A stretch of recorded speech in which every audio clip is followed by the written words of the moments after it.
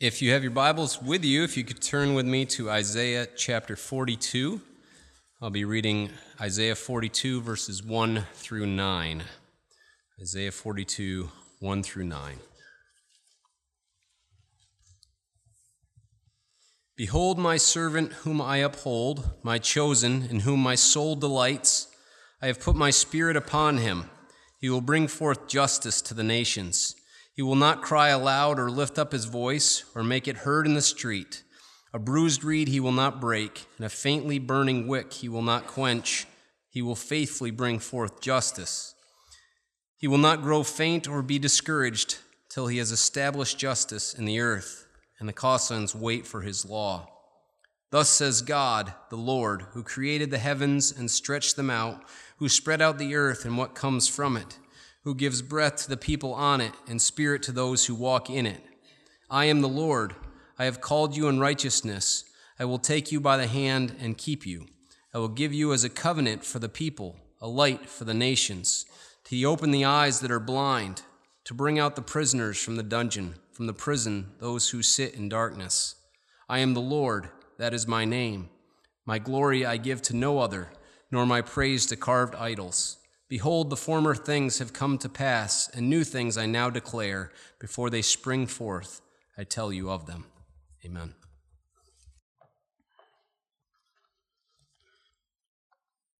Well, Merry Christmas. I suspect that some of the teenagers and children who are here today are hoping for a smartphone for Christmas. So let me tell you a story about a time before phones became smart. In the early 1890s, three French artists were talking together about the technological miracle that had set the city abuzz, the telephone. One of those artists was the famous Impressionist artist Renoir. And one of the artists who did not yet have a phone said to another artist who did have a phone, "So when the bell rings, you get up and answer it?" "Why, yes, certainly," said the artist with a phone. "I see," said the man without a phone.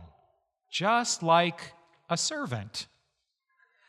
Now, I think this man without a phone was onto something here.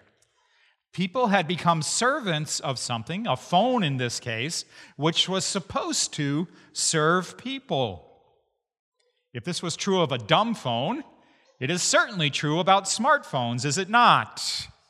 How many times have you had a conversation interrupted because of someone's phone buzzing or dinging or ringing? We have become servants, if not slaves, to our phones. In some cases, it seems like the only way to get people to put their phones down is to have them surgically removed from their hands. So as much as people love their bright and shiny phones, most people know that a human being is more important than a phone. At least I think most people know that's the case. If they had to choose between a human being that they loved and a phone, they would choose the human being.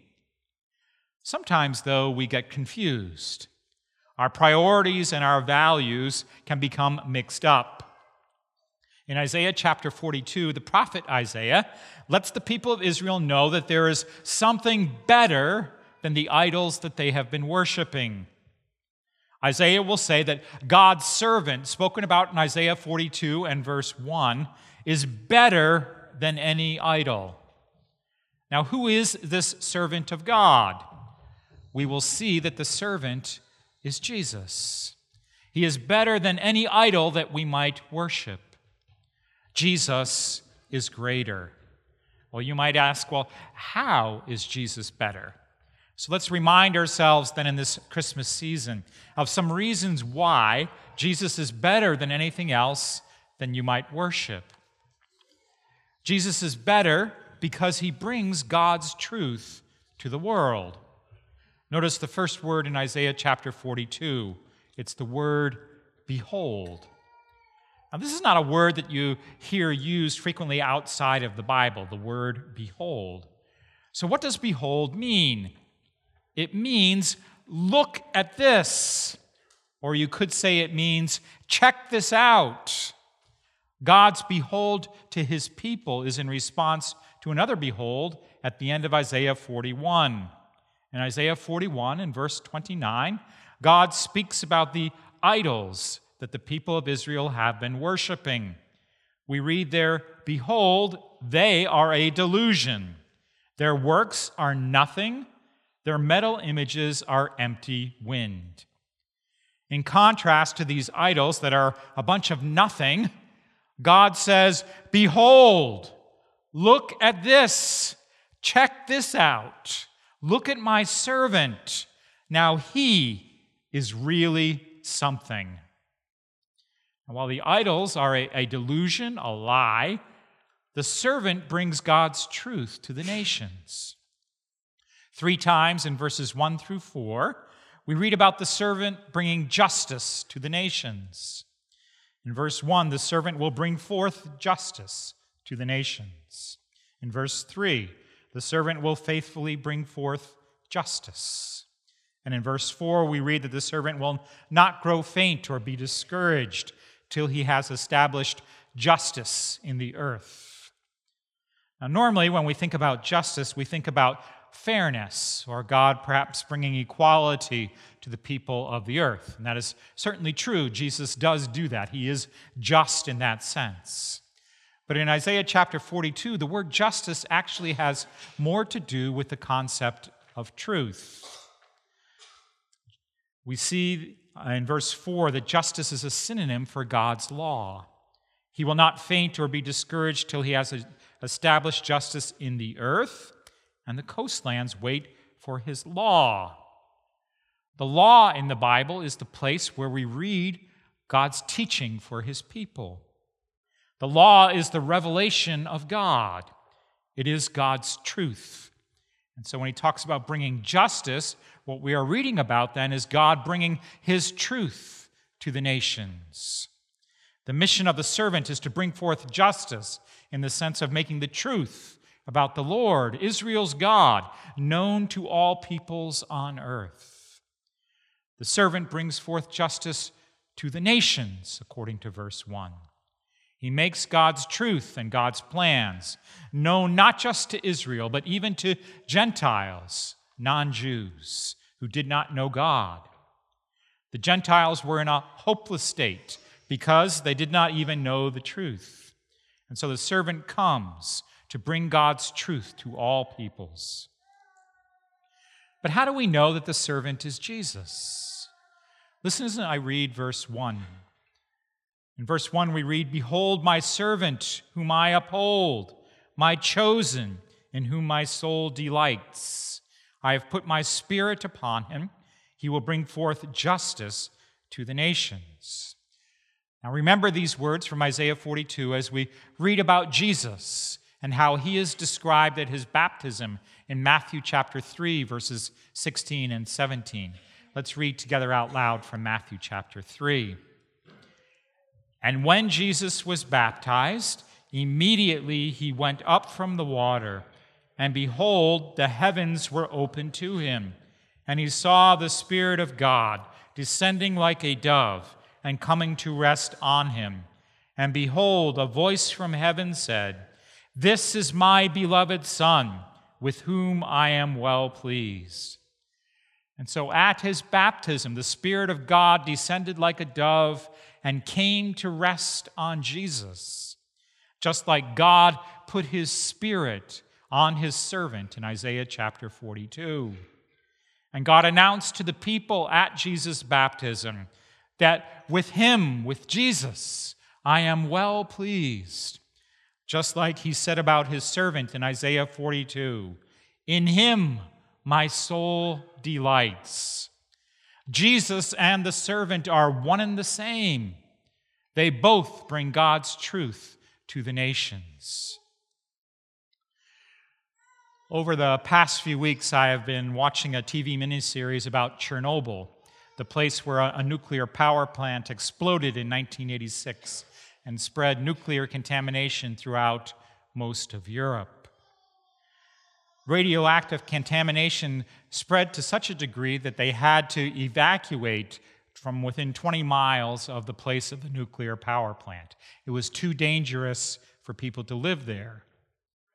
But right after the accident, a nuclear engineer who was sent to help at the power plant, he was asked at the hotel by the people there, by some guests there, "Do we have anything to be worried about?" He thought for a while, and then he said no. He lied. He did not want people in the community to be afraid and to spread a panic, and so he lied. This was the first in several lies that the Soviet government spread about the accident. Can you imagine being lied to like this? This is not a small lie. This is a lie that could have cost people their lives. And this is the type of lie that idols speak to us all the time. Idols consistently tell lies to us. They speak lies that do us harm. They tell us that there is nothing to worry about, when in reality, there is much to worry about if we are lied to. But Jesus is better than idols. He tells us God's truth. Jesus doesn't want to harm us. He wants to save us instead. And so Jesus always tells us the truth. We also see that Jesus is, as the servant of the Lord, better than the leaders of our world. He's better than those who would lie to us. Verse 2 also says that Jesus will not cry aloud or lift up his voice. He is gentle, not overbearing. And verse 3 says that a bruised reed he will not break. Jesus doesn't break those who are already broken. Instead, he heals them, and he wants to heal you today. He will heal all those who have faith in him. He heals by the power of the Holy Spirit and by speaking the truth. So God's answer to the oppressors of the world is not more oppression. His answer to the arrogant is not more arrogance. His answer is better. His answer is his servant. His answer is Jesus. In quietness, humility, and simplicity, Jesus will take all of the evil that exists in this world into himself, and from him he will give us back only grace and mercy. Jesus speaks the truth to us in love. Jesus is better not only because he speaks the truth, but he's also better because he is the promise of a relationship with God. The reason that God had to encourage Israel to behold the servant was because their eyes were firmly fixed on idols in this world. That's who they loved. They loved false gods rather than the one true God. In the previous chapter of Isaiah, God had called Israel in Isaiah 41 and verse 8, "My servant, Israel, my servant."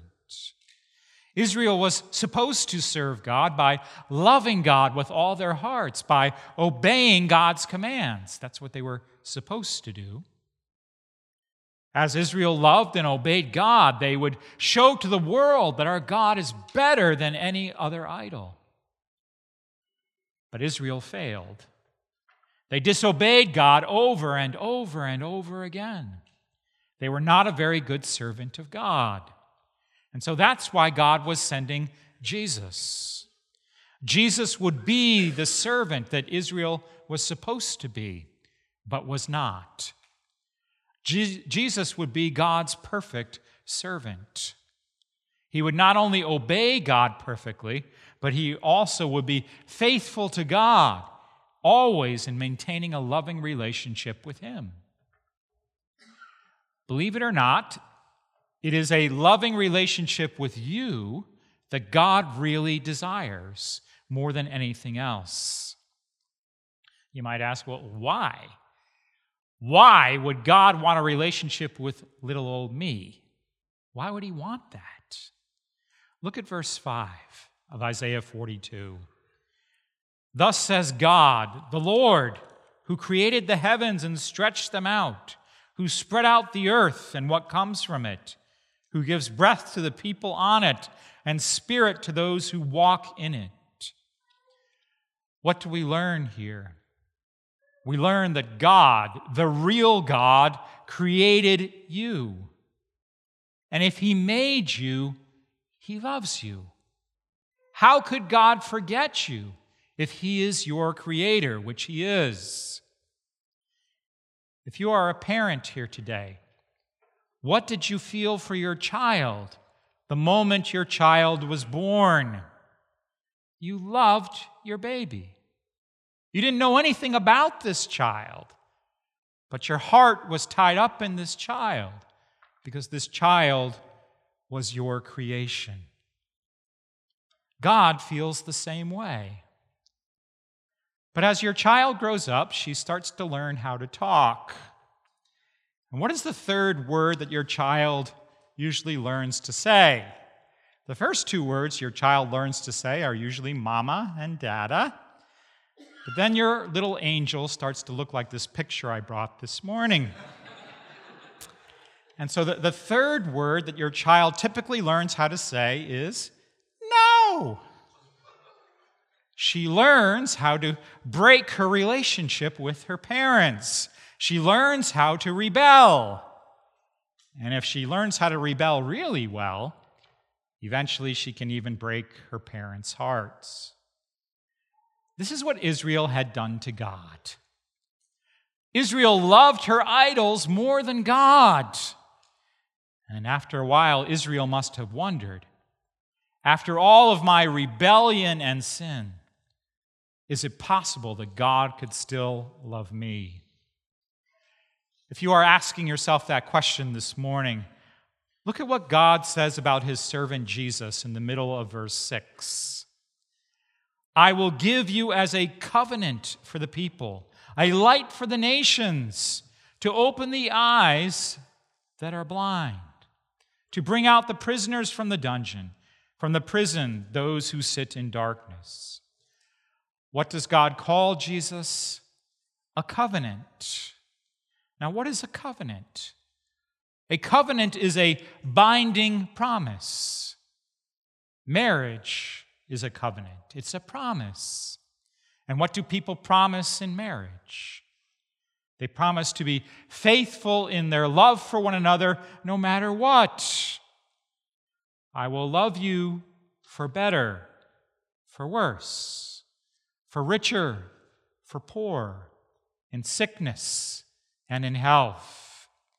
The couple promises then to love each other no matter what the circumstances in their lives.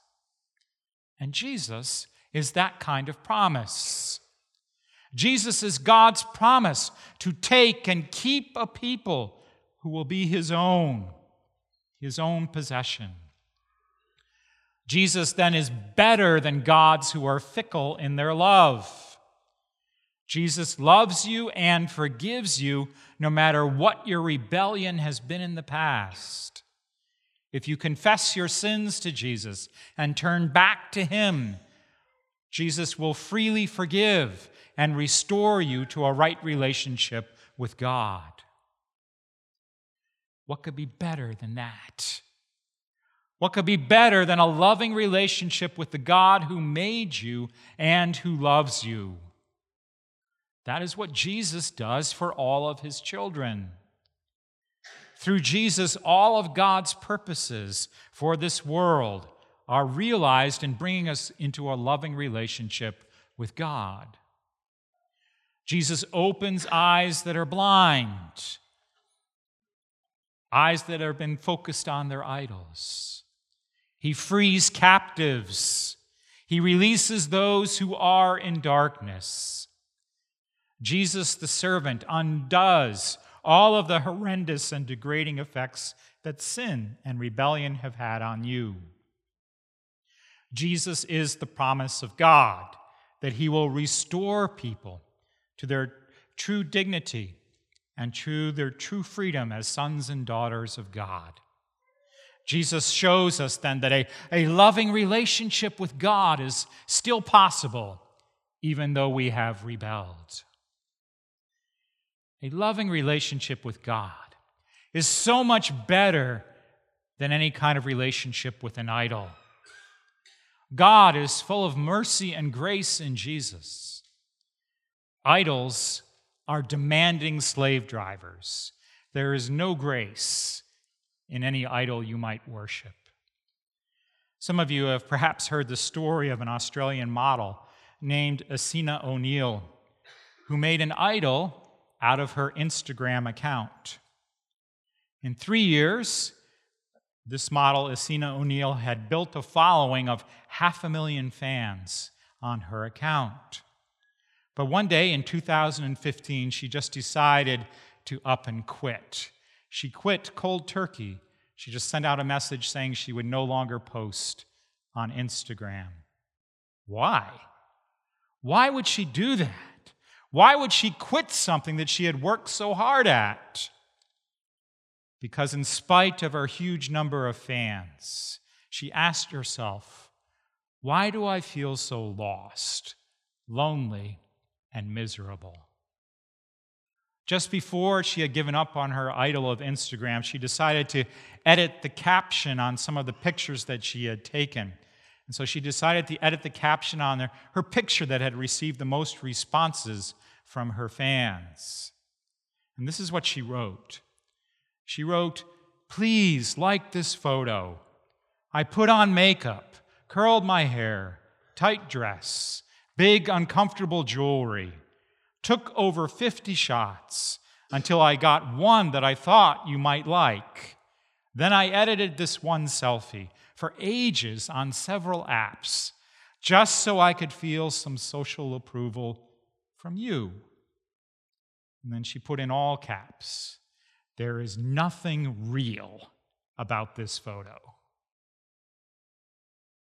This model was a slave to her idol, and her idol almost consumed her. Jesus is better than an idol. Jesus will always love you, even when you sin and fail him. Jesus is better also because he is bringing those who love him into a glorious future. The glory of God is seen in verse 8. "I am the Lord, that is my name. My glory I give to no other, nor my praise to carved idols. There is no God but the Lord. All other gods or idols are simply pieces of metal and glass and plastic. These idols have no real power to help you. They are nothing. So God is a jealous God. He is jealous for those he has made for their love. He wants us to worship him and him alone, rather than an idol that can do nothing for you. God alone is powerful, glorious, beautiful. How powerful is our God? In verse 9, we read that God is in complete control not only of the past, but also of the future. We read, "Behold, the former things have come to pass, and new things I now declare. Before they spring forth, I tell you." Now, the former things that God is referring to here in Isaiah 42 has to do with previous prophecies that he had made about someone who would come, who would deliver the people of Israel from their captors. And that man's name turned out to be Cyrus. God was sending a deliverer for Israel. And so it was good news for Israel that they would no longer be under the thumb of their foreign captors. Now, most of the people of Israel would say, that's our biggest problem. We are underneath this captor. We are a captive nation, and that's the biggest problem we have as the nation of Israel. Indeed, that was a big problem, but it was not too big of a problem for God. God would deliver Israel from their captors. The thing is, though, God would say to the people of Israel, this isn't your biggest problem, actually. And God would also say to us, what is your biggest problem? What do you think your biggest problem is? The biggest problem that we have is we need someone who can heal our broken relationship with God. That is everyone's biggest problem in the world. We have a broken relationship with God that needs to be healed. And it is Jesus, the servant of God, who heals that broken relationship. He was born into our world on Christmas Day. He would live the perfect life that we could not and have not lived. He would live that life in obedience to God. And then he would die on the cross for our sins. Jesus would die the death we should have died to pay the debt that we owe to God. And if we have faith that Christ died for us, we will be forgiven and restored to a right relationship with God. This is the glory that Jesus would bring to us in the future, the new things that God is talking about in Isaiah 42. But this is not the only new thing that Jesus would do in the future. There is still work for God to do through Jesus Christ, even in our future today. I'd like for us to read out loud together God's promise in Isaiah 65, verses 17 and 18. Let's read together. For behold, I create new heavens and a new earth, and the former things shall not be remembered or come into mind. But be glad and rejoice forever in that which I create. For behold, I create Jerusalem to be a joy, and her people to be a gladness. So what will happen even in our future because Jesus died on the cross and was resurrected to eternal life? The entire creation is going to be restored to its original beauty and glory.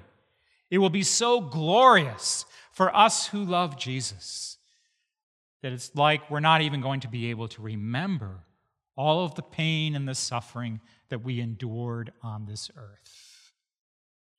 It will be a world of total joy and complete gladness. No idol can bring us to that kind of a world. They can't do that. Only Jesus can, and he will.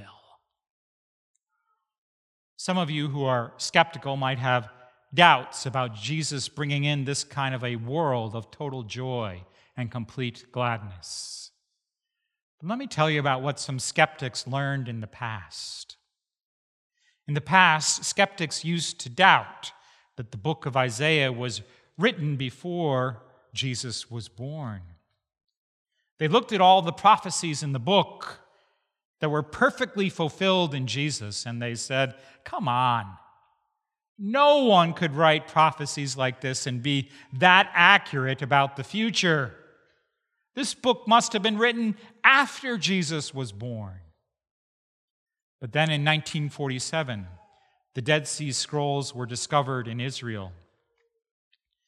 And one of those scrolls was a complete scroll of the book of Isaiah. When the scroll was scientifically tested to see how old the scroll was, it dated back to 100 years before Jesus was born. So what does that tell you? It tells you that God and Jesus are glorious. Not only have they been in control of the past, they are also in control of our future today.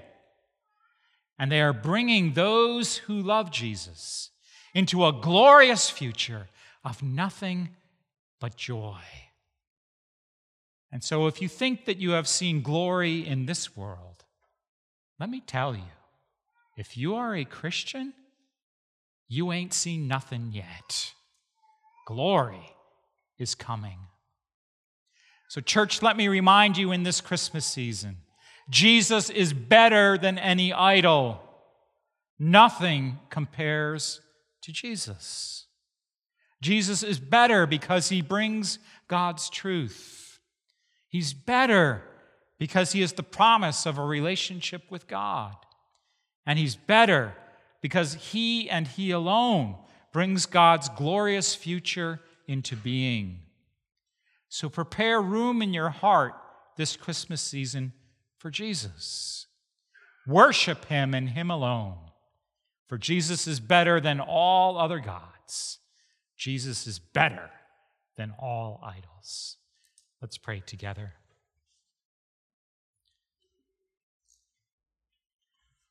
Jesus, how great you are. We are so grateful that you have come into this world to tell us the truth.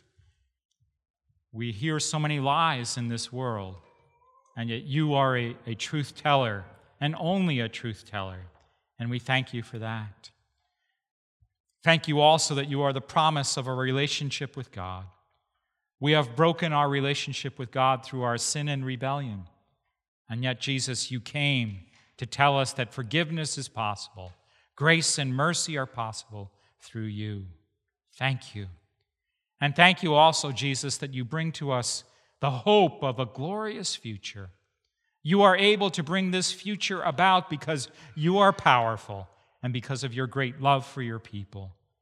Jesus, we are so grateful for you. Help us to always remember that there is no one and nothing better than you. In your name we pray. Amen.